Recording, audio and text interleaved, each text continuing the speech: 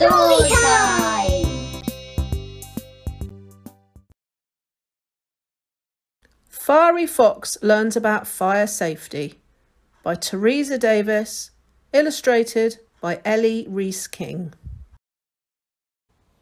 Fiery Fox likes adventure and fun.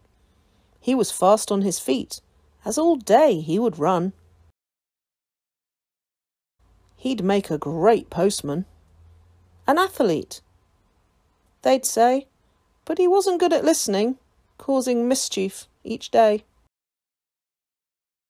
Now this day was no different, as he ran through the woods, chasing friend Squirrel as fast as he could. He came to a clearing, all quiet and still. He stopped for a second and looked on, until something lay on the ground, all shiny and bright. Fiery Fox bent down and held on to it tight. I wonder what it is and what it will do. First he tapped it, then shook it, and then he let go.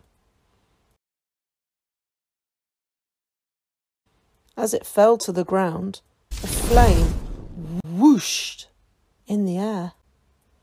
It almost burnt his bottom and nearly scorched his hair. The flame travelled quickly, burning flowers and trees, and the sky filled with smoke as it travelled on the breeze. The smoke filled the woodland, engulfing everyone in sight. First the badgers, then squirrels, even birds took flight. Then up in the distance a shadow appeared, big and quite scary, with a voice that Fox feared. Lie down on the ground, stay out of the smoke. Fiery did as he was told, as he thought he might choke. Fiery's dad was a fireman, big, strong and brave. He put out the fire and the woodland was saved.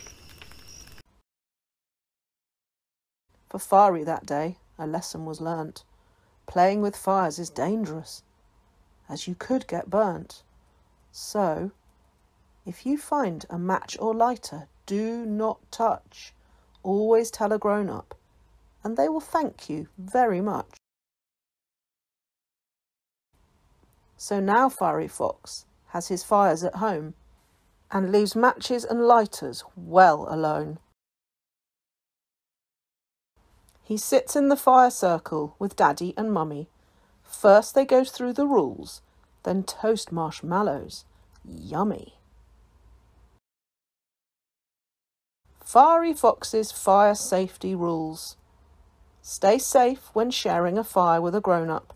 Always walk around the outside of the fire circle or seated area when you need to move. Keep your hands away from the fire. Stay away from the fire unless you're invited to cook.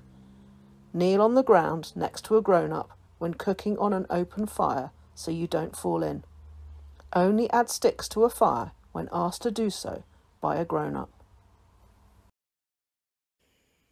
The end.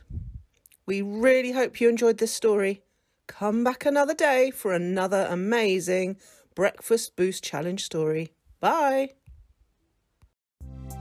Story